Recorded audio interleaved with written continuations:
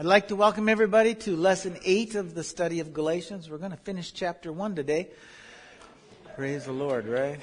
So Paul is in the process, really, throughout this whole chapter of establishing his authority. And at the end of the first chapter, throughout this whole chapter, he's going to be doing that. And in the course, he's filling in some details of the blank years of his life.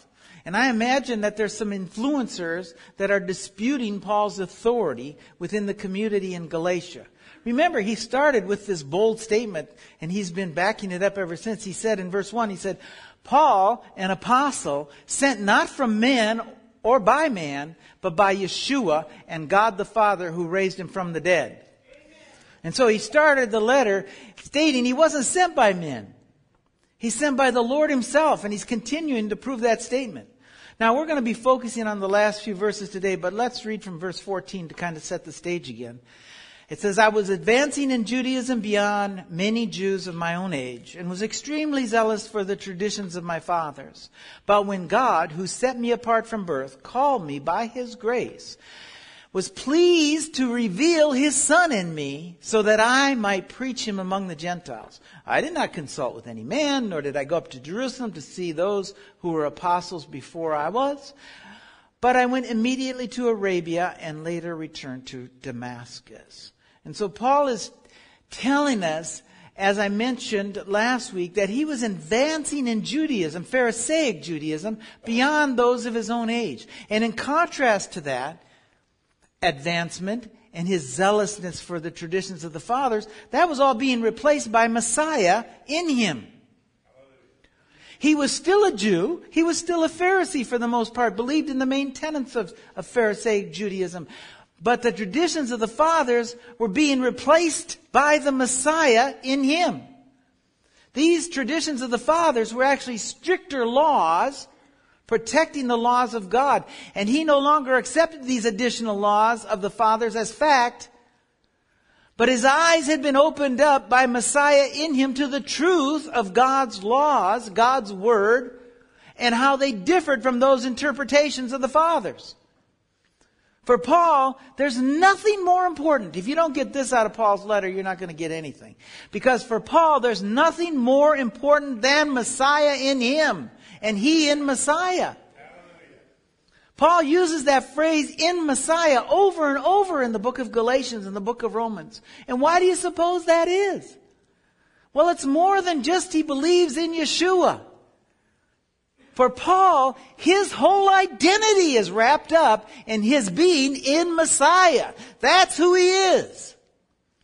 Remember what he said in Philippians 3 verses 5 and 7. He says, if anyone thinks he has reason to put confidence in the flesh, I have more. Circumcised on the 8th day of the people of Israel, of the tribe of Benjamin, a Hebrew of Hebrews, in regard to the law of Pharisee, as for zeal persecuting the church, as for legalistic righteousness, faultless. But whatever was to my profit, I now consider loss for the sake of Messiah. He says, of being one of the people of Israel, of being a Hebrew and a Pharisee, that they're rubbish.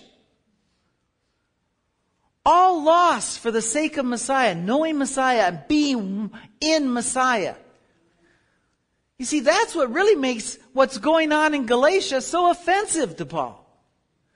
The people of Galatia are looking for their identity in the ethnicity of being Jewish rather than being what they are, and that is in Messiah. Amen. You know, we're always looking for our identity. Did you know that? We spend our whole life looking for our identity. We spend much of our lives looking for this. How often people have come to me over the years and said, look, now I'm part of this Messianic Jewish congregation, and I know that there's Messianic Jews, but I'm not Jewish. So what do I call myself? You see, the question is, what is my identity? How can I identify myself? You know, our whole movement struggles with this identity crisis. As a congregation, are we a Sabbath fellowship, a Messianic congregation, a Messianic synagogue, a Messianic temple, or even a church? What are we? How about I'm Hebrew roots? You see, we struggle to define ourselves, to find identity.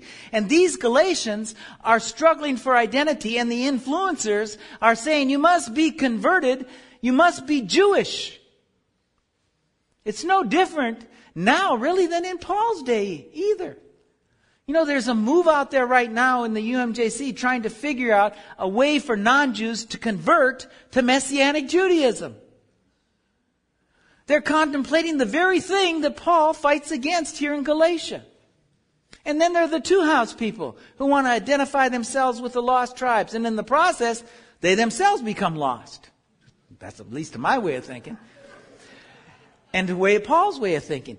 Ethnicity means nothing. In Messiah means everything. You see, Paul had no identity crisis. For Paul, being in Messiah is everything. If someone asks you what you are, the answer for Paul, and the one he would suggest for us, is I am in Messiah, and Messiah is in me. And I'm going to do everything that he would ask of me to do because my life belongs to him. And if I look different, if I act different, it's because I'm in Messiah. And I'm trying with all of my heart to emulate his footsteps through life. Hallelujah. I'm trying to get to the place where I worship the Father in spirit and in truth as he and the disciples did. That would be the answer Paul would suggest for your life. But these Galatians, they're being fooled. They're looking for salvation in being part of Israel. When in fact, they've accepted the Messiah. They're already as good as it gets because they're in Messiah. Well, we'll come back to this. But I want to get to verse 18 here and read that before I get carried away. Then after 3 years, I went up to Jerusalem to get acquainted with Peter and to stay with him 15 days. And I saw none of the other apostles, only James, the Lord's brother. I assure you before God that what I am writing you is no lie. And so he's going to continue his proof of being sent by Yeshua by affirming that he learned the gospel from no man. He didn't even see the disciples. After 3 years, he went up to Jerusalem and he stayed with Peter for 15 days. Until now, he's not talked to any of the apostles about the good news. So, as I said last week, you can imagine he must have been very reassured to hear that the good news that was given to him by this still small voice within him was the same good news that was given to Peter. And we can see that it was the same if we just look at the book of Acts, chapter 10. It must have been wonderful for Paul to hear that Peter had been told the exact same thing that he had been hearing in study, in prayer, and through the Spirit of God. Think about it. If you, like Paul, had all of your life, from the time you could understand, been told one thing about God, and then all of a sudden you start to hear this still small voice, this voice in your spirit, that things were actually totally contrary to what you had learned as a child, and those things that have been confirmed to you by the greatest minds in Judaism. Remember, Paul studied under Gamaliel, the first one to be called Rabban. It would shock you. It would make you question what you were hearing, wouldn't it? With me. So a little confirmation would be nice, wouldn't it? Peter would have undoubtedly told his story to Paul. We find in Acts chapter 10, verse 34, Peter began to speak. I now realize how true it is that God does not show favoritism, but accepts men from every nation who fear him and do what is right. You know the message God sent to the people of Israel, telling them the good news of peace through Messiah Yeshua, who is Lord of all.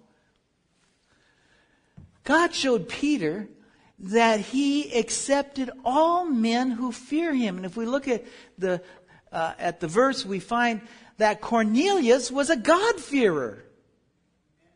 In other words, a Gentile who feared God. We all know what that means. He worshiped among the Jewish people. Although he had not yet gone through this conversion process. He had not vowed to live as a Jew. He had not yet been circumcised and immersed. In other words, He's in the same boat as the people that Paul is addressing in Galatia. God-fearer. Cornelius was not part of the nation of Israel. He was a Roman centurion. And here, God tells Peter that he accepts God-fearers, all men who fear him and do what is right. What does he mean by do what is right? Well, he told us in verse 1 of Acts chapter 10. Now there was a man at Caesarea named Cornelius, a centurion of what is called the Italian cohort, a devout man, one who feared God with all of his household and gave many alms to the Jewish people and prayed to God continually.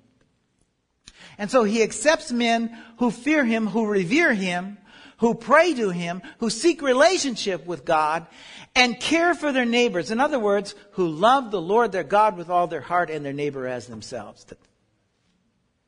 And next, Peter gives these God-fearers the good news, but let's skip past that good news down to verse 44 and see the result. While Peter was speaking these words, the Holy Spirit came on all who heard the message. The circumcised believers who had come with Peter were astonished that the gift of the Holy Spirit had been poured out even on these Gentiles. For they heard them speaking in tongues and praising God. Then Peter said, can anyone keep these people from being immersed with water? They have received the Holy Spirit just as we have. And so he ordered that they be immersed in the name of Yeshua. Then they asked Peter to stay with him for a few days. These circumcised followers of Yeshua, maybe Jewish, maybe proselytes, were astonished that the Holy Spirit had been poured out on these unclean, uncircumcised Gentiles. They were astonished because that had never happened before. This was unheard of. Up until now, only Jewish people had received the gift of the Holy Spirit. But not just that, look at Peter's response. And remember, what was our conversion process? What was the conversion process? Remember what it was said? If a non-Jew was circumcised, went through the waters of immersion, when he came out, he was born again, this time a son of Abraham. Peter is finishing the process of their being accepted into the people of God. He's saying, can anyone keep these people from being born again and made sons of Abraham?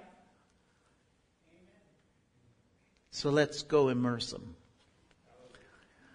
Well, in the same way, Paul calls the uncircumcised Gentiles sons of Abraham. Listen to what he says in chapter 3, verse 7. Understand then that those who believe are children of Abraham. Scripture foresaw that God would justify the Gentiles by faith and announce the gospel in advance to Abraham. All nations will be blessed through you. You see, Yeshua in Paul has revealed to him the same thing he revealed to Peter.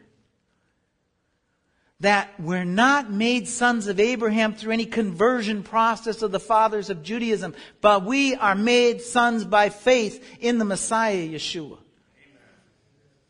Now think about it. Think about poor Paul here, a Hebrew of Hebrews, a Pharisee, zealous for the traditions of his fathers. And he's on the road to Damascus and Yeshua confronts him. And he comes to know Yeshua as Messiah. Wonderful, right? However, now he goes away, consulting with no man, and Yeshua begins to show him some things in Scripture. This still small voice within him begins to show him something about the life of Abraham. The Spirit shows him as he studies that Abraham had no written Torah to follow. The rabbis love to light on this verse in Genesis, where it says this in chapter 26. I will make your descendants as numerous as the stars in the sky and will give them all these lands. And through your offspring, all nations of the earth will be blessed because Abraham obeyed me, kept my requirements, my commands, my decrees, and my laws. And the word for laws there is Torah. And so they like to light on this and say, see, Abraham had the Torah. The Torah that was given in Mount Sinai. Nothing could be further from the truth. The word there for laws is Torah, but it's in the plural. Is there more than one Torah? More than one law given at Sinai? Of course not. So in this case, it just means instructions or teachings, because that's what Torah means, instruction or teachings. He didn't have the Torah given at Sinai. He had a relationship with God and followed his instructions and his teachings that he heard within him. Amen. Abraham had no traditions of the fathers. He left his father behind, and he left the former land behind. As an example, we looked at one of the traditions of the fathers, eating meat and milk together. Abraham had no tradition of the fathers about eating meat and milk together. In fact, when the angels came to him, he served them meat and milk together. No full Torah, no traditions of the fathers, and yet God called him his friend because Abraham obeyed him, kept his requirements, his commands, his decrees, and his instructions. And how did he get those teachings? The same way Paul is receiving the gospel. Abraham had relationship with God, and now Paul too has this still small voice within him. He has something he's never had before. He has a relationship with Yeshua. Because as we read earlier, God was pleased to reveal His Son in him. And as he continued to study, just think, he came to the Mount Sinai passage, which he'd read hundreds of times before, and he reads, "Now if you hear my voice and keep my covenant, then out of all nations you will be my treasured possession. Although the whole earth is mine, you will be for me a kingdom of priests and a holy nation. These are the words you are to speak to the Israelites." And he realizes, God never wanted a mediator like Moses or Joshua or the rabbis between Israel and himself. He didn't want Israel following men in the interpretations of men about His word. He wanted Israel to have the same relationship He had with Abraham. Amen. He wanted relationship with all of His people. He didn't want a list of rules, but He wanted relationship with His people. He wanted to be the voice within them. And if He had that kind of relationship with people, then indeed they would be a treasured possession. Indeed they would be a kingdom of priests, and certainly a holy nation, because there's no other nation that listens to the voice of God. And he comes to the realization that the still small voice within him begins to show him that because Israel said this to Moses in chapter 20 of Exodus, when the people saw the thunder and lightning and heard the trumpet and saw the mountain and smoke, they trembled with fear, and they stayed at a distance and said, "Moses, speak to us yourself and we'll listen, but do not have God speak to us or we'll die." He realizes Israel never had the relationship. And Paul must have thought, how sad. And yet at the same time, he was overjoyed because he now had what his forefathers turned down. What God had always intended for the people of Israel. He has a relationship with God. However, now through that relationship, he begins to realize what God told Peter, that ethnicity has nothing to do with this relationship with God. Like Peter, he sees uncircumcised Gentiles coming to a knowledge of Yeshua, and because of that, the Spirit of God being poured out on them. A spirit of holiness on uncircumcised Gentiles. How could this be? It goes against everything I've always learned. Think of a radical change this would have been for a Hebrew of Hebrews, a Pharisee. That much of what he had learned and much of the traditions of the fathers were nothing more than nonsense. That God accepts men from every nation who fear Him and do what is right without becoming Jews. To what can we liken it? Well, we can liken it in a small measure. We can liken it to the realization you had when you found out that God never changed the Sabbath. That God did not replace Israel with a church, but that God is going to restore His people. And He will pour out His Spirit on them again as He has with us. And we're going to be one new man, one people, God's people, one people worshiping the God of Abraham. Amen. Hallelujah. And you came to that realization, then you thought, what am I ever going to do with this? Your friends reject you. Your family thinks you've gone off the deep end. And somewhere inside, you're still unsure. You think maybe you have gone off the deep end. Right? And then you find Kehilat Sar Shalom and other people who God has revealed the same things to. And you realize, hey, it wasn't the pizza I ate. It wasn't indigestion. It was God telling me this. Right? Well, I think that had to be kind of what it was for Paul. As he heard Peter recount this story to him. It was a confirmation for what God had showed him. You know, I had a relationship with God from the very first day I gave up this life for life with Him. But when He showed me the hard things, I needed confirmation. When He said, I want you to go preach John 4:23, I said, really? I can't preach. Can I get an amen out of that? And I asked for confirmation, and I got it. Well, I see this meeting with Peter as that very thing. Confirmation for Paul. What he's hearing from Yeshua within him and his study is so radical that it's barely believable. Really, Lord? Really? It's not ethnicity. It's not being Jewish. It's not being part of this nation of Israel, so to speak. But it's our identity in Messiah that is the real thing, and everything else is just vapor. You see, if you want to really sum up Paul's theology, it would be nothing else matters but being in Messiah. That's it. Listen to how he closes this chapter. Verse 21 through 24. Later I went to Syria and Caesarea, and I was personally unknown to the congregations of Judea that are in Messiah. They only heard the report that man who formerly persecuted us is now preaching the faith he once tried to destroy, and they praised God because of me. As I said earlier, this being in Messiah is all that really matters to Paul. He didn't find his identity in being a Hebrew. He told us that was rubbish. He didn't find his identity in being a Pharisee or being legalistically faultless. He told us too that was rubbish. He didn't find his identity in being part of the tribe or being one of the nation of Israel, of the tribe of Benjamin. Even that was rubbish. No, for him, he found his identity in being in Messiah. I'm in Messiah, and nothing else in life matters. Amen.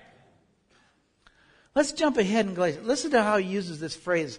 Let's jump ahead in Galatians to chapter 2, verse 4 and 5. It says, this matter arose because some false brothers had infiltrated our ranks to spy on the freedom we have in Messiah Yeshua and to make us slaves.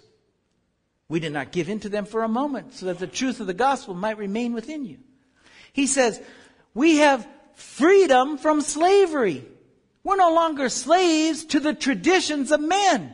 We no longer have a mediator between us and God. The one that they themselves asked for at Sinai. And of that mediator, Yeshua told us this, the teachers of the law and the Pharisees sit in Moses' seat. So you must obey them and do everything they tell you, but do not do what they do, for they do not practice what they preach. They tie up heavy loads and put them on men's shoulders, but they themselves are not willing to lift a finger to move them. You see what he's saying is that he's reduced the people to slavery. Those mediators have put the people in bondage, and now Messiah, we have freedom from those things. We are in Messiah. We have relationship with God. We have found freedom in our direct relationship with Messiah Yeshua. Listen to what he says a little later in chapter 2. So we too have put our faith in Messiah Yeshua, that we may be justified by faith in Messiah Yeshua and not by observing the law. Because by observing the law, no one will be justified. It's evident. If we seek to be justified in Messiah, it becomes evident that we ourselves are sinners. That does not mean that Messiah promotes sin. Absolutely not.